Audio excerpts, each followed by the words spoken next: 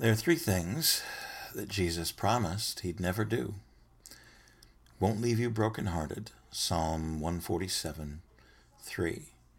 He won't reject you, John 6:37. He won't leave you, nor will he forsake you, Hebrews 13:5. In other words, he's never going to give you up, never going to let you down, never going to run around and desert you. Hi, welcome to my little Hannibal world. I took a couple of days and did some work on some new material, just on a creative binge for a moment or two, and thought about what I'd like to do this week. And I think that this week I'd like to read to you.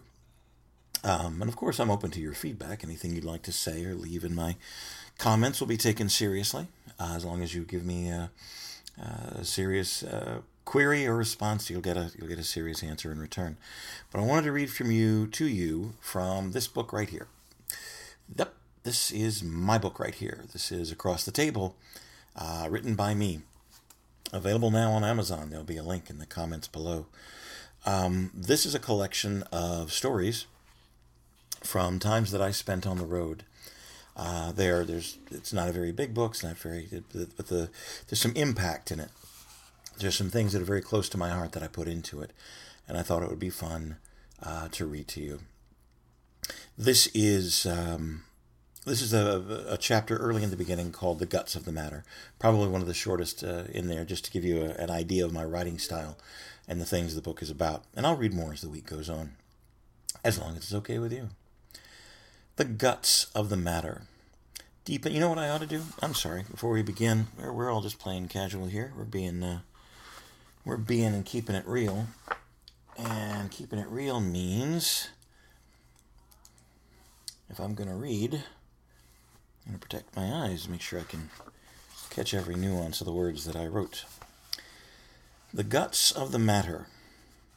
Deep inside, all folded up, where real magic begins, is your signature and hers. Maybe. It's part of a show script from my act. Me and my friends, we live to serve. We serve you, our audience, the artists, the performers, the show people, dozens of different names and flavors. We will perform sick and loaded up on medication. We will perform in pain, our backs hurting and our feet or knees screaming.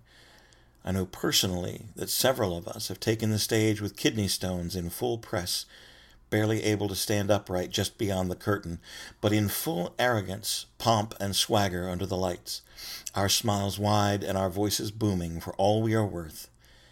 Even then, the little voice in the back of our minds is saying, "You're going to pay for this." We play with our hearts broken. We have taken the stage mere moments after a loved one has said something cruel, or even said goodbye. I got the call about one of my parents 15 minutes before a curtain went up, and the house was full. I fought with myself and I debated with myself as to what I would do, but in the end, I went on and I delivered, because that is what I was born to do. I took it to the stage, and I left it there. When asked to choose, I chose the art, even though I lost almost everything else. We go on and we do our jobs. We strive to be better, to reach for excellence, not perfection. Perfection is a lie. It is a lie that is lethal to real art. We were made in such a way that we cannot do anything else and be true. I do this for you, and I do this for the art. Selfishly, the truth is, I do it for me more than for anyone else.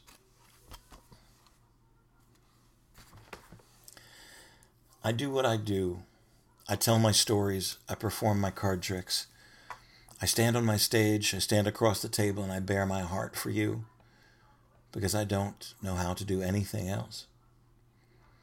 I promise to tell you the truth, even if I'm telling it slant. And I promise to love you, no matter how you see me.